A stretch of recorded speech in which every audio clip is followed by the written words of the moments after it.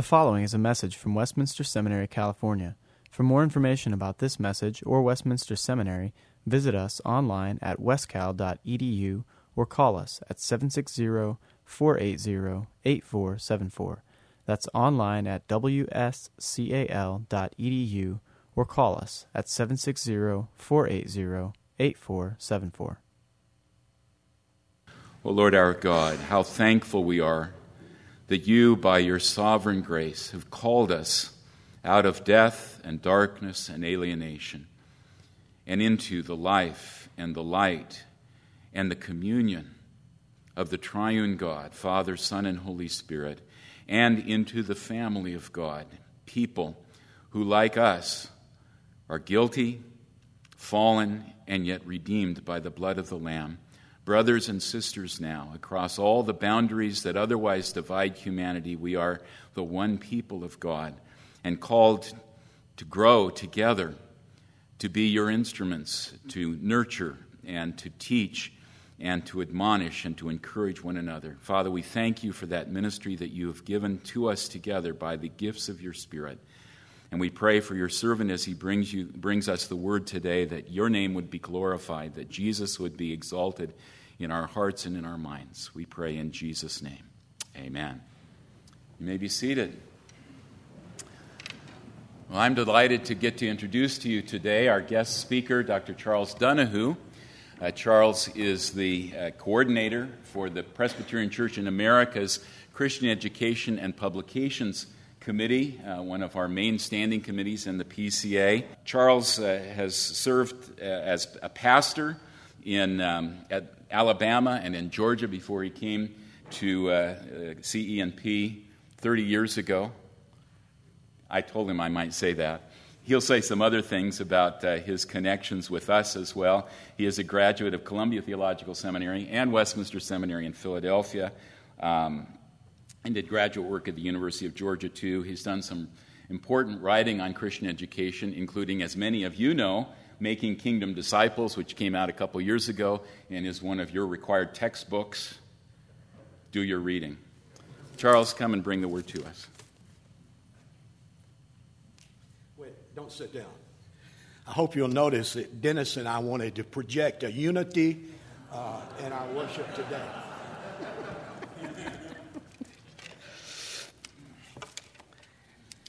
It is a great pleasure for us to be here. I always enjoy coming to the campus. If you have your scriptures, turn to Mark, the 8th chapter, and I'm going to read beginning at verse 11 through the 21st verse. I'm jumping into a flow here, but I'll hope to explain that as we continue. Hear the word of the Lord. The Pharisees came and began to argue with him, seeking a sign from heaven to test him. And he sighed deeply in his spirit and said, "Why does this generation seek a sign?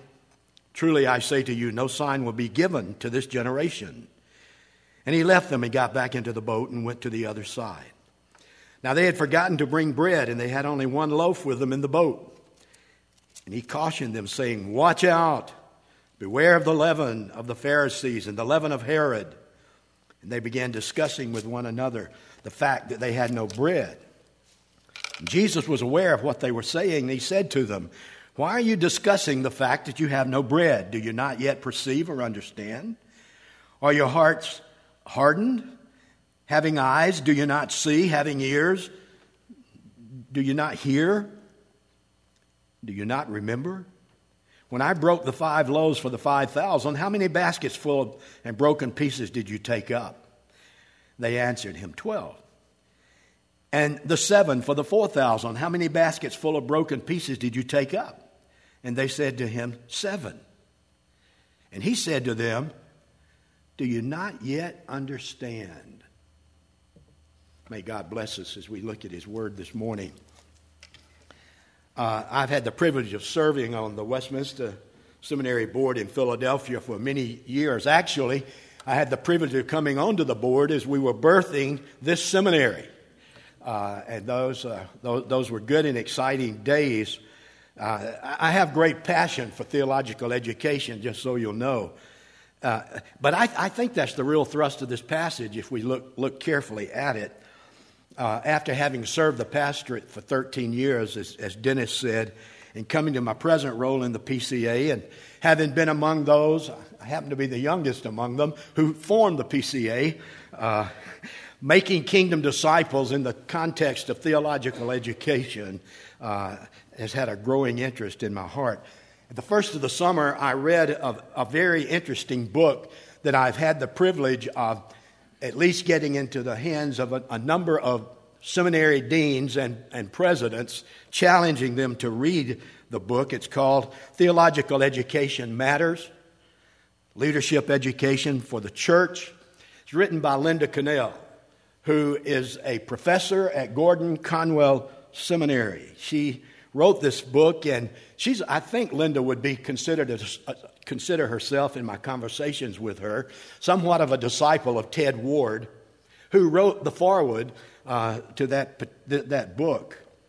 Recently, at our fall Christian Education and Publications meeting in Atlanta, we spent several hours discussing certain aspects of that book, along with John Frame's paper on theological education. Given our role in the PCA from Christian Education and Publications, along with my own personal growing concern about the whole subject of theological education and where the church is today, that was an interesting and an important discussion. The concern about discipling God's covenant people with a kingdom, world, and life view perspective is extremely important, which leads me to ask you this morning, why are you here at seminary? What is your purpose in being here at Westminster West? People like Linda Connell and Ted Ward and John Frame and others have raised interesting and important questions about the seminary's role in this whole spectrum of theological education in the church. And without being too simplistic, I just want to suggest that you're here as part of your preparation for your unique role that you will serve in God's church and in God's kingdom, to further help people to know who God is, what His kingdom is all about, and where they fit as members of His church and kingdom. But I have to say, sadly, I don't think a great host of our people are connecting the dots in this area between what they profess to believe and how they put it together in their daily lives. And I would like to give an optimistic spin on this.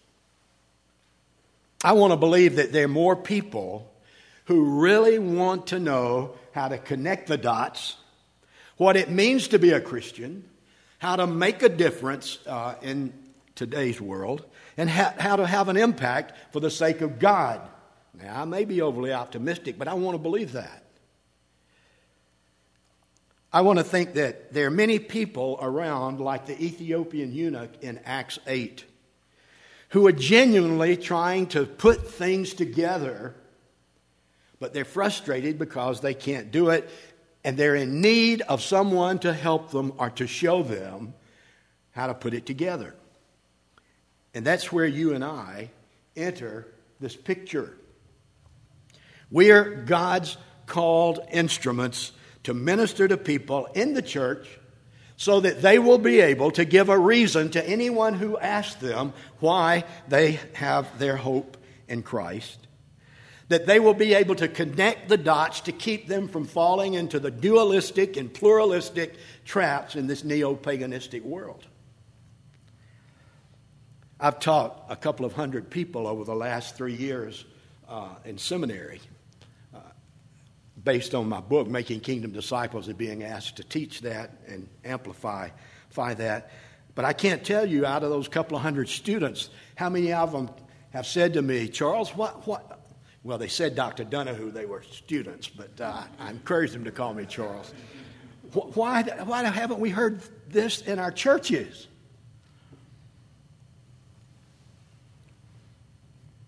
That concerns me. I want to know why, too. I want to understand why people say they don't understand about the church and the kingdom. And I couple that with what I and others have observed to conclude that there's obviously, even in our circles, a lack of understanding of the church and the kingdom. And that's not just my own opposite. J.I. Packer writes about this, John R. Stott writes about this, Darrell Hart writes about it, and I could go on. The Ethiopian eunuch was a reader, but he didn't understand what he was reading until God provided Philip the evangelist to teach him. Now, our Westminster Confession of Faith in chapter 1 on the Scripture makes it very clear that the Scriptures are sufficient and perspicuous. It's also clear, though, that we need help oftentimes in understanding the Scriptures and what they mean. Now, in Mark's Gospel, which is the Gospel of the Kingdom, he's talking about the good news of the kingdom. But at this particular point in time, in verse 21 of our text, Jesus asked his 12 disciples a very powerful and relevant question. And unlike the eunuch, he asked this question after the fact rather than the eunuch's question before the fact, Philip's question to the eunuch before the fact of having been taught. And I'll tell you, I've concluded this is a frightening passage of Scripture. As a matter of fact, it's so frightening, I may relate it to some other frightening passages of Scripture like Hebrews 6, 4 through 6. Let's develop the scenario so you'll understand what Mark is presenting here. And to do so, we have to understand this text in not only the immediate context, but in the whole context of the Gospel of Mark, and then the whole story of redemption. Jesus had come back to Galilee after several months of absence in that land. Now, to get the full importance of this, we have to have an understanding of all the events that have gone on that Mark writes about prior to this in his Gospel. But the immediate context, right before returning to Galilee, Jesus, late one evening, fed 4,000 people with a few fish and 7 baskets full left over. Now that sounds like something he had done months earlier, before he left Galilee, when he fed 5,000 plus. Could have been as many as 15,000 if their family was with them, as the Scripture indicates. But he had fed 5,000 people. So he and his disciples, if you can get the picture in your mind, had been away from Galilee for several months up in the Gentile region to the north. And as he returned across the sea, Mark says the Pharisees came and they began to argue with him. They didn't welcome him back. Glad to see you back, Jesus. They just wanted to argue and confront him. Right off the bat, they demanded a sign from Jesus to prove that he was from heaven. They did this, as Mark said, to test them. Actually, the word is to tempt. And in doing this, they were fulfilling the role of Satan, who had earlier tempted Jesus in the wilderness. Who's the tempter? God doesn't tempt anyone. The tempter in this is Satan. And here Satan was not in the form of a serpent, but in the form of the Pharisees, the religious leaders. And Jesus did not give in to Satan at this point, as he did not do in the wilderness. He refused to fall into their trap. They had demanded a sign, but no sign was to be given to this generation. And all that would have happened if Jesus had given them a sign is that he would have played right into their hands. So Mark says Jesus got back into the boat with his 12 disciples and went to the other side. Some suggested that Jesus left that scene in frustration, exasperation, and irritation, and we could understand that. We could identify with that if that's what had happened. I don't think that's the case. You see, at this point in time, Jesus knew something that not even his closest 12 disciples knew. What was it? And that's why he asked the question, do you understand what I know? Well, the passage is about Jesus seeing something that they did not see, and how he attempted to deal with it in order that they might know, see, and understand. I want you to picture this. Jesus and the 12 getting back into the boat, going back to the other side of the lake.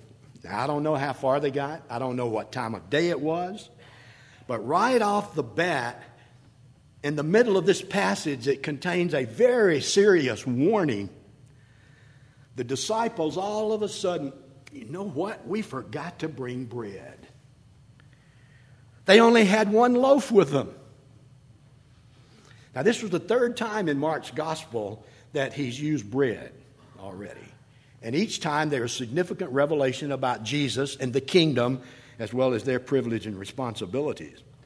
But they said, we only have one loaf of bread on board. Actually, there were two breads, which in turn surfaced two concerns. The first concern was with the disciples. They didn't have any bread and they were hungry. But the second concern came from Jesus. He was concerned about their concerns, and so he injected these words, watch out. I'm warning you. By your focusing on the bread or your lack of the bread, you're revealing something that tells me you are in spiritual jeopardy. Now, he's talking to his 12 disciples. These 12 had been with him for some time. They had seen him perform miracles. They had listened to his teaching. They had walked with him in Galilee. They had walked with him in the northern Gentile territory through that circuitous journey in that territory as Jesus was taking to them the kingdom and preaching the kingdom, the good news of the kingdom. And I think the 12 at this point are representatives of those who have been with Jesus, heard his words, seen his miracles, and still did not understand what he was teaching and who he was. Could that really happen? Well, that's why Jesus asked this question. Do you not yet understand? What's this all about? What's going on here that makes this such a frightening passage of Scripture? One that, as I said, I might rank up right on close to Hebrews 6. Well, he asked a question, and it's an open-ended question because Mark doesn't answer it. And there's a reason for that. Because we're going to see that he's using a little parabolic genre here, and parable teaching brings us into the story, so we have to give some answers also. Now, the 12, right off the bat, dealt with priorities, except their priority was food. They were hungry. And they forgot to bring bread. And they were concerned. They actually contradicted themselves right off the bat and saying we only have one bread because there were two there. They had seen Jesus. Now think about this. They had seen Jesus feed 5,000 plus hungry people with 5 loaves and 2 fish and 12 baskets full left over. They had seen Jesus feed 4,000 people just the day before, a few days before, and with 7 fish, or with a few fish and 7 loaves, and they had 7 baskets of food left over. And now they're complaining, and they're worrying that they don't have any bread. Well, Jesus warned them then, saying, you need to beware of the leaven of the Pharisees and the leaven of Herod. Leaven, the yeast that permeates the dough to make the bread rise. The yeast that affects every part of the bread. Well, here's the parabolic language. What does this mean? Well, the yeast of the Pharisees and the yeast of Herod are obviously a warning to us, or especially to those 12 disciples. There's only one place in the New Testament that I can find one incident that's recorded both in Matthew 13 and Luke 13 where yeast is referred to in a positive way. All the other 7 or 8 references to yeast are negative. Matter of fact, you remember the rabbis used to use the metaphor of yeast to talk about the sinfulness of the human heart through and through. And so this is a warning. It's not a positive. It's a negative passage. In Matthew 16:12, Matthew says the yeast refers to the teaching of the Pharisees and the Sadducees. In Luke 12, he says that it's the reference to the Pharisees' hypocrisy. Well, Mark, again, doesn't explain all the details of this to us. Hence, we have to answer the question ourselves. Do you not yet understand? So, we will know how to proceed with this. Let me just simply say generally that the yeast of the Pharisees is a reference to the hypocrisy of the Pharisees, which leads to hardening of the heart. Nothing could convince them of who Jesus was and about his kingdom. The yeast or the leaven permeated their lives. The yeast of Herod was probably a reference to the double-mindedness of Herod, if you read about it early on in Mark's gospel. Now, why did Mark bring bread and yeast into this particular story at this time? Simply, I think, to show the disciples that they did not see everything that was there to see. They had not yet connected the dots. They had not really self-consciously encompassed God in their world and life view. They only saw one loaf of bread, when actually there were 2 breads that they should have seen. And as they were discussing this with Jesus and with others, Jesus heard them talking about this, and he said, "Why are you talking about not having bread?" And from that point on in the conversation, Jesus begins to ask his disciples a series of questions. Don't you understand? Don't you see? Have you not heard? Have your eyes not seen and your ears not heard? Don't you remember anything that you've heard and seen and experienced? He said, well, let me help you. Let's do a little review, a good teaching technique.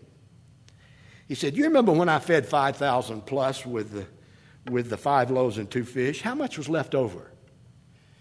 Then he said, you remember how I fed 4,000 people with 7 loaves and few fish, and there were 7 baskets full left over? And you know, they answered correctly to both his questions.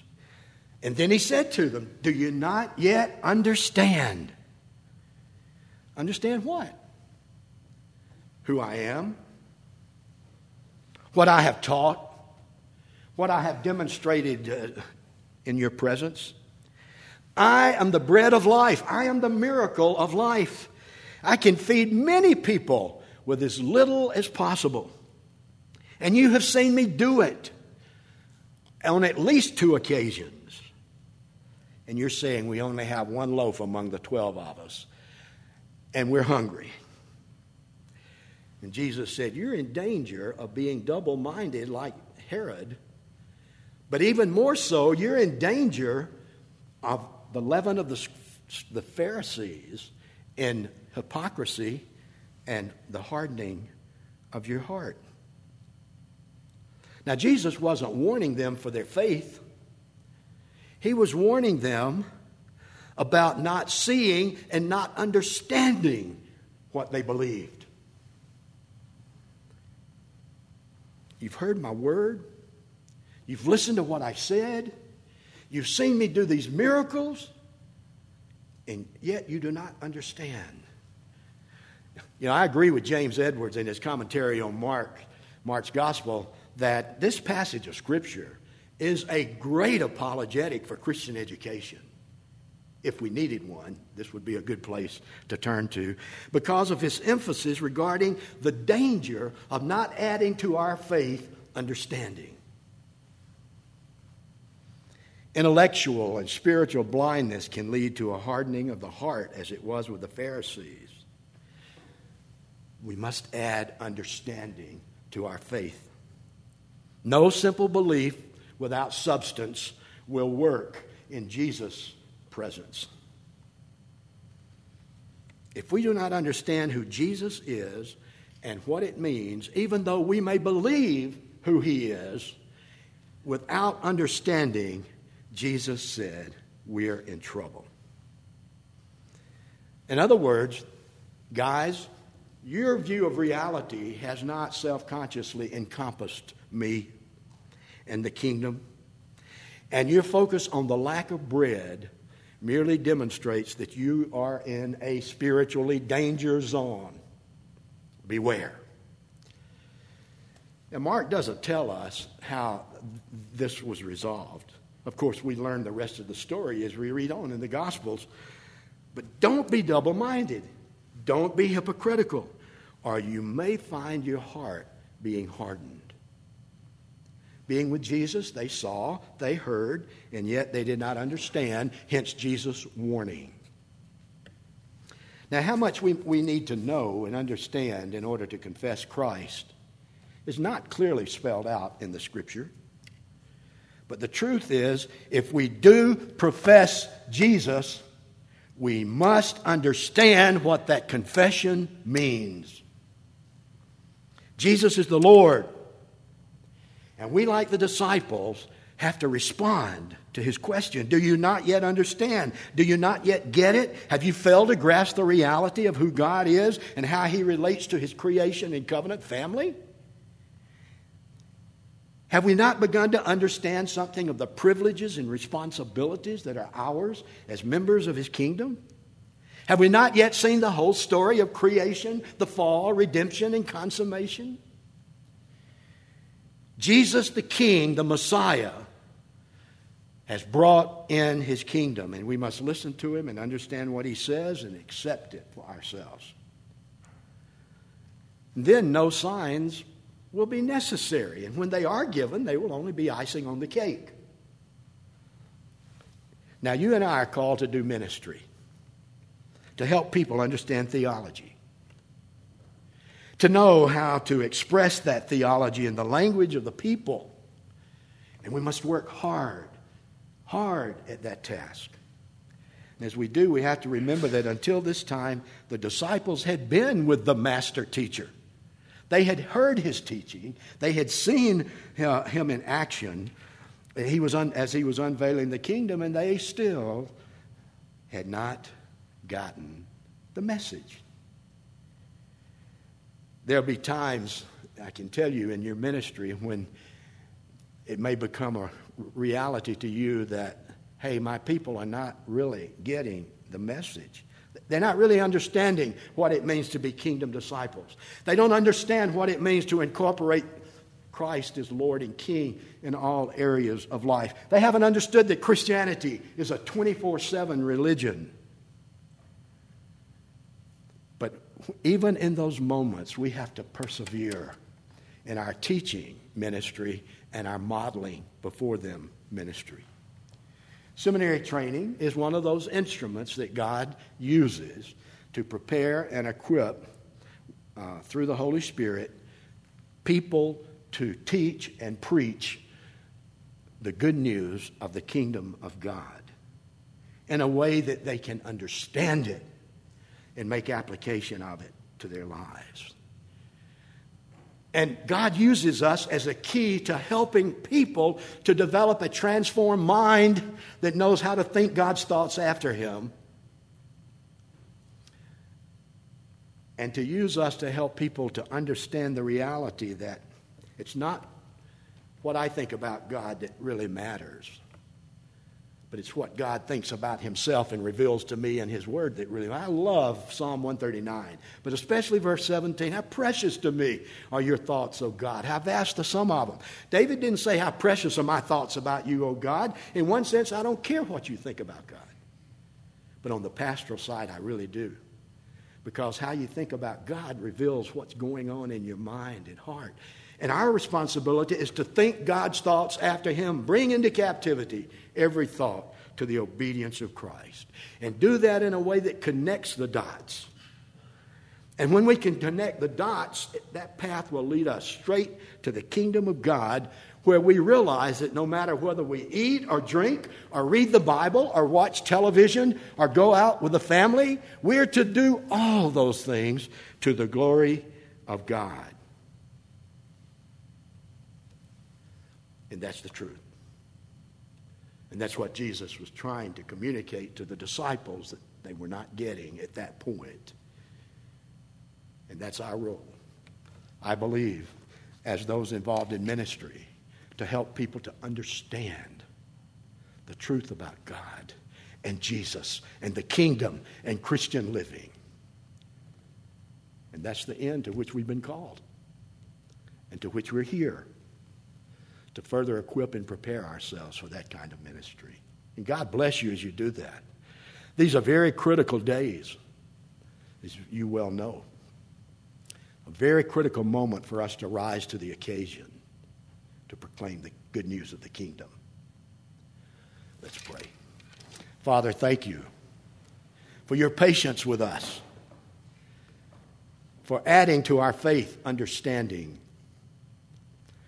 and then for being willing to use us in that whole process with others. Father, help us in our ministry to know what it means to make kingdom disciples, to challenge people with that kingdom perspective and world and life view, as well as that daily, wonderful, personal, quiet time with you. Bless the faculty here in their labors. Use them in a mighty way. Bless those who study. Lord, let them be instruments in your hand to exalt your name, to proclaim your word, and to live your kingdom. Forgive our sins, Lord. Help us to add daily to our faith understanding, and remind us that it's not about us. It's about you, O Lord. For Jesus' sake, amen. Copyright 2007 Westminster Seminary, California. All rights reserved. You are permitted to reproduce and distribute this material in any format, provided that you do not alter the wording in any way, and you do not charge a fee beyond the cost of reproduction. For web posting, a link to this document on our website is preferred.